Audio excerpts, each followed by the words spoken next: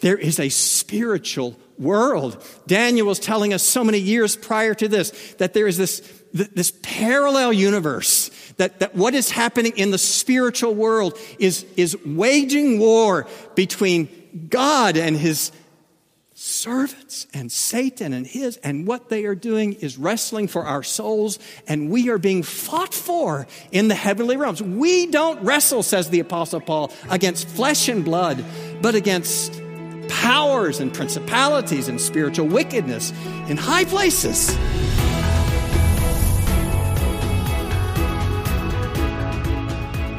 So glad you joined us for today's Unlimited Grace, the audio broadcast ministry of pastor and author Bryan Chapell. In today's lesson, Pastor Bryan shares from Mark chapter 5, in which we see, by way of miracles, the power that Jesus has over both the physical world and the spiritual realm as well. You can find this lesson and many others when you visit unlimitedgrace.com. And while you're there, look for Pastor Bryan's book, Unlimited Grace. Dr. Chapell reminds us of the power and mercy of God's grace that motivates and inspires us to serve our Heavenly Father. Let's hear now from Dr. Bryan Chapell as he shares the lesson, The Realms of the King. Look in your Bibles at Mark chapter 5. Mark chapter 5. At this point, Jesus' ministry is in full throttle as he's moving more and more public, and he goes from mountain, Sermon on the Mount, to sea, stilling the storm, to a cemetery. Now, that may be a strange place to conduct a public ministry, but you'll see why. Just after he lands on the shore from stilling the storm, there's another storm brewing, but it's in the heart and mind of a man. Mark 5, verse 3, that man lived among the tombs, and no one could bind him anymore, not even with a chain. For he'd often been bound with shackles and chains, but he wrenched the chains apart and he broke the shackles in pieces. No one had the strength to subdue him. Night and day among the tombs and on the mountains, he was always crying out and cutting himself with stones. And when he saw Jesus from afar, he ran and fell down before him, and crying out with a loud voice, he said, "What have you to do with me, Jesus, Son of the Most High God? I adjure you, beg you, by God, do not torment me." For he was saying to him, that is Jesus, "Come out of the man, you unclean spirit." And Jesus asked him, "What is your name?" He replied, "My name is Legion, for we are many." And he, that is Legion, begged him earnestly not to send them out of the country. Now a great herd of pigs was feeding there on the hillside, and they begged him, saying, "Send us to the pigs, let us enter them." So he gave them permission, and the unclean spirits came out and entered the pigs, and the herd, numbering about 2,000, rushed down the steep bank into the sea and drowned in the sea. The herdsmen fled and told it in the city and in the country, and people came to see what it was that had happened. And they came to Jesus and saw the demon-possessed man, the one who had had the legion, sitting there, clothed and in his right mind, and they were afraid. Why afraid? Jesus came to enable us to serve him without fear. Why afraid at this great evidence of the power of God? It seems ancient, seems not dealing with modern realities, but deep down we know something about the physical and spiritual realities of our world. They are mixed in ways more profound than we can just make sense with our math and our test tubes. Think of a much more modern experience. Marie McCready was just 13 years old when she had a bronchitis attack, and as a consequence, lost her speech. But when the bronchitis left, she could not speak. For a while, it was kind of fun. I mean, she went back to school but couldn't speak, and so she and her friends developed other ways of communicating, sign language and passing notes in the classroom, which brought the suspicion of the teachers. You're faking it. No. Then, because it was a parochial school, something evil is possessing you. You are a witch. No. One of the pastors with the school actually said, "This is the work of the devil." She herself even began, maybe it was. Is that what was happening? And as the anxiety filled her, they ultimately put her in an insane asylum under the designation of hysteria. So much anxiety she cannot even speak anymore. They couldn't cure it. And so ultimately, when they determined she was not crazy, she took up a job that fit somebody who could not speak. She became a typist. Until age 25, another bout of bronchitis. And as she began coughing up blood in terror, went to the doctor, and there was a lump in her throat. And when they extracted it, they found that it was a penny that she had swallowed 12 years previous, wedged between her vocal cords so they could not resonate. How it got there, no one knew. Was it a friend that put a coin in a cup as a prank? Was there a soda can that somehow got a penny? They don't know.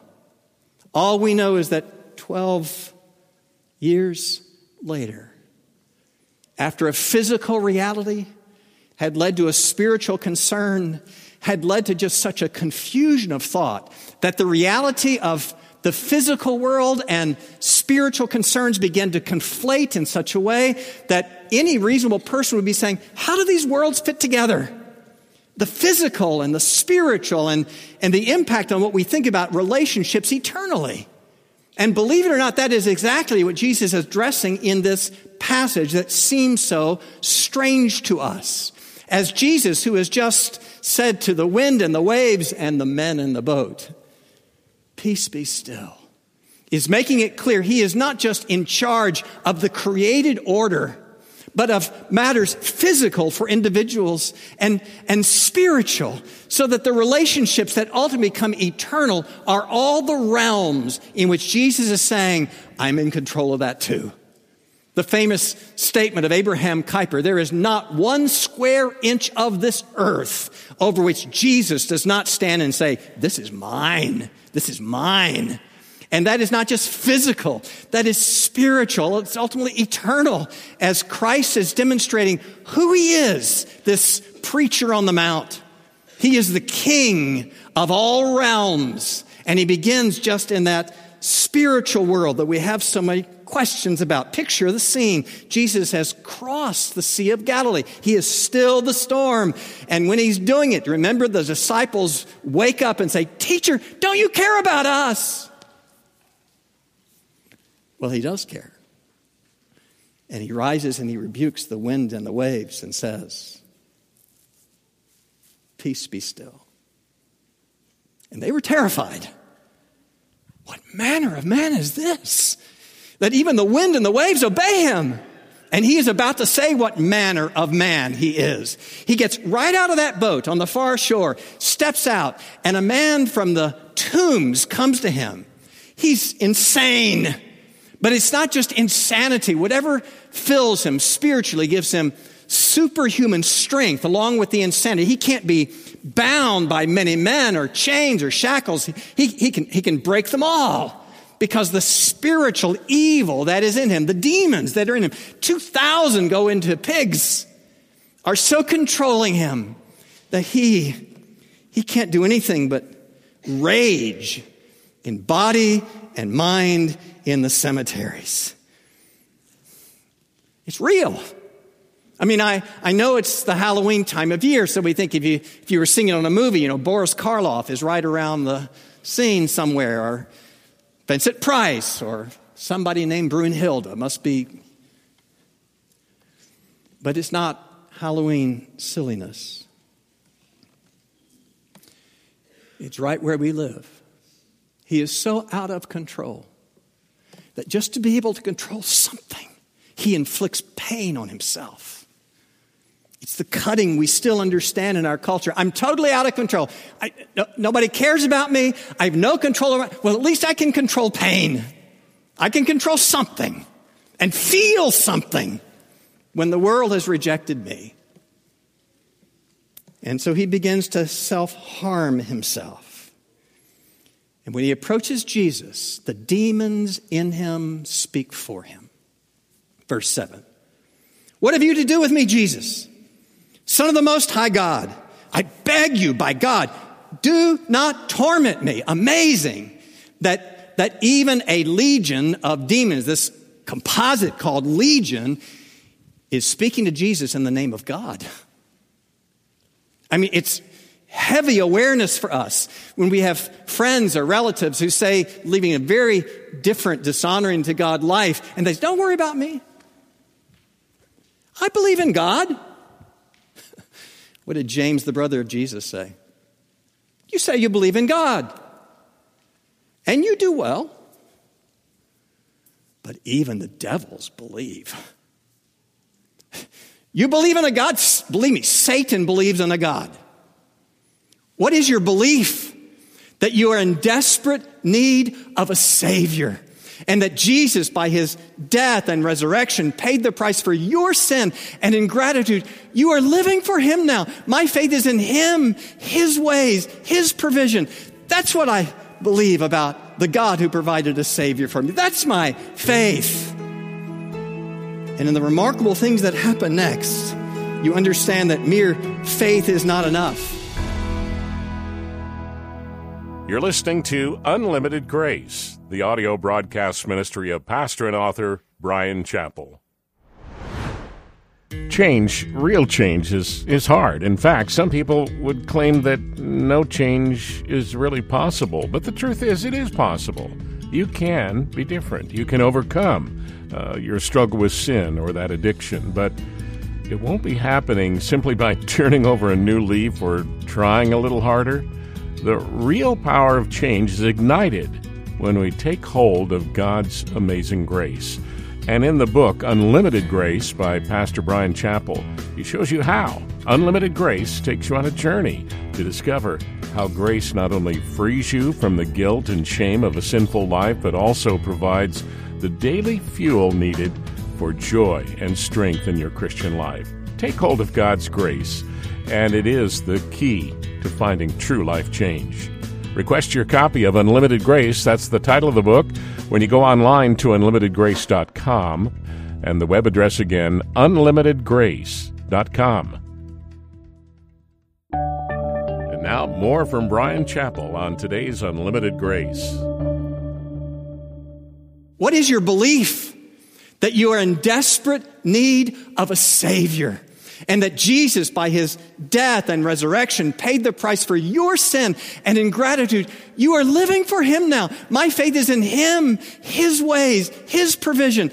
That's what I believe about the God who provided a Savior for me. That's my faith. And in the remarkable things that happen next, you understand that mere faith is not enough, because this composite of Satan, this legion, is thrown into pigs. And some of you have been with me in the Holy Land, probably where this is, right beside the Sermon on the Mount. A little further on the Sea of Galilee, there is this sloping pasture that goes down to a cliff over the Sea of Galilee. And the speculation is, it could have happened there just as the Scriptures say. The physical dynamics fit the count. Okay. But what's your takeaway from such a strange story? One is simply, I'm a modern, I'm scientific, I'm, astute in the ways of the world. No such thing. The demons inside of me. Come on. We live in a modern world. We have test tubes and mathematical formulas and computers. But something deep in us knows that just what our eyes can observe and what the test tubes can test is not the full reality. There is a spiritual world. Daniel was telling us so many years prior to this that there is this parallel universe, that what is happening in the spiritual world is waging war between God and his servants and Satan and his, and what they are doing is wrestling for our souls, and we are being fought for in the heavenly realms. We don't wrestle, says the Apostle Paul, against flesh and blood, but against powers and principalities and spiritual wickedness in high places. And that reality is to be faced. Now, that brings up all kinds of questions. Well, if that's true, if there really are demons and evil forces, can a Christian be demon-possessed? Now, I'll just tell you, I don't think so.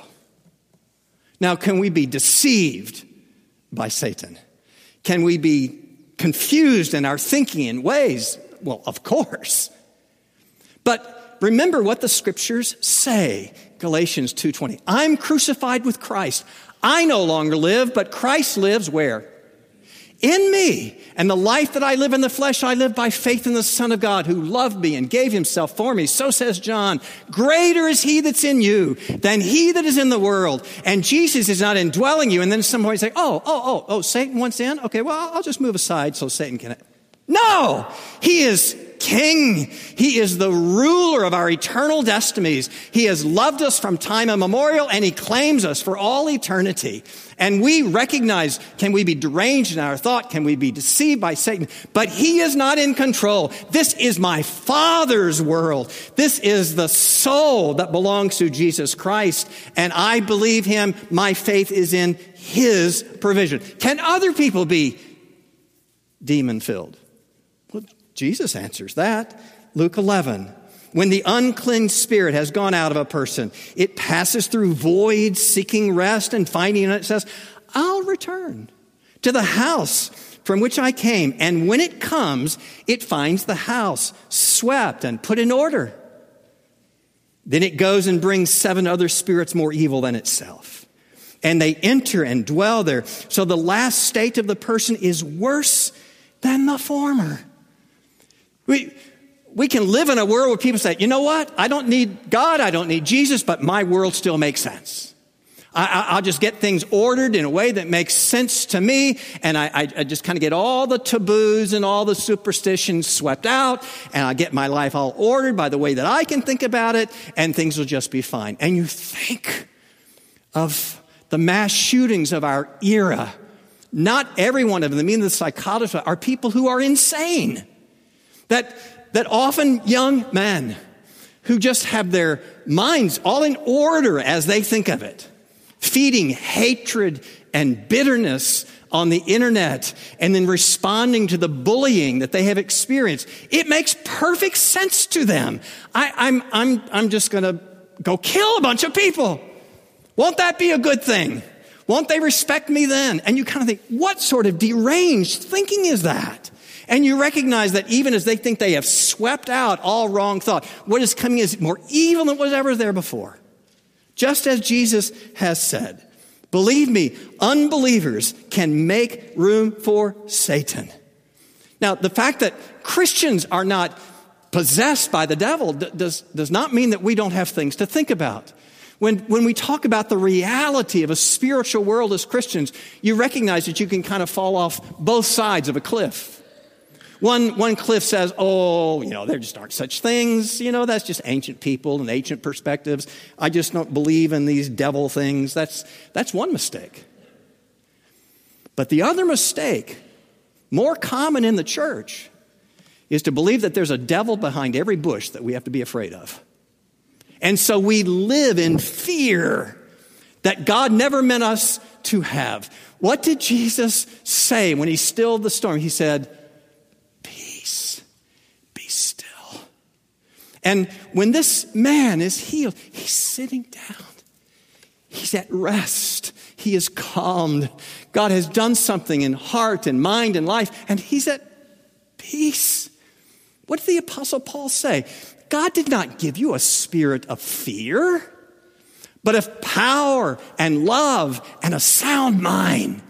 We We serve a God who even in his nativity was saying to us, I came to enable you to serve me without fear. Greater is he that's in you than he that is in the world. And everything that Paul is saying as he's recounting the truths of Jesus are being reflected in this passage. Power, love, sound mind are yours. Verse 14, the herdsman of the pig fled and told it in the city and the country, and the people came to see what had happened. Verse 15, they came to Jesus, and they saw the demon-possessed man, the one who had had the legion, sitting there, clothed and in his right mind. The power of God has brought peace, rest into his life where there was a man cutting himself and screaming at night. No, he's at rest now. There is peace. And more than that, I love it, he is clothed.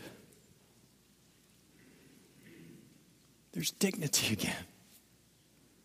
There's been awfulness, but now there's dignity again, clothed in the provision of Jesus. Spiritually, we're reminded over and over again that we are clothed in the righteousness of Jesus Christ. I'm in him. I'm united to Christ. He surrounds me. It's his identity that is mine now. And so we go through awful things in life. I think of those who have experienced the awful pain of divorce, and they know that in the church, there are those who will blame them, and there are those who will gossip about them. And we get to say, but you are clothed in the righteousness of Jesus Christ. Your identity is in him. The past does not define you. The reality of your spiritual union with Christ is what calls you his precious child. You are as loved by God as Jesus himself. And we raise children that disappoint us, and we know people will point their finger and talk about our failures. And I say, I am clothed in the righteousness of Jesus Christ. My identity before him is the one of a perfectly loved child. People may accuse my parenting, and of course, everything they say is true to some extent. I'm clothed in the righteousness of Christ. I'm embarrassed that I've been dismissed from my job. I've been rejected by loved ones. Maybe there's mental illness in my family. Maybe there's mental illness in me. Maybe there's the loss of my former capacities of mind or body. Maybe I'm facing depression and cycles I don't know how to get out of. And everybody is blaming me. And I say, but you are robed in the righteousness of Jesus Christ. Hi, friend. This is Pastor Brian. I'm glad you decided to tune in and listen, and I would consider it a privilege to pray over you today. Let's pray together. Heavenly Father, what a privilege we have to come to you in prayer. Your word says that we can come to you about anything, not just the big things and not just the things that we think we have figured out.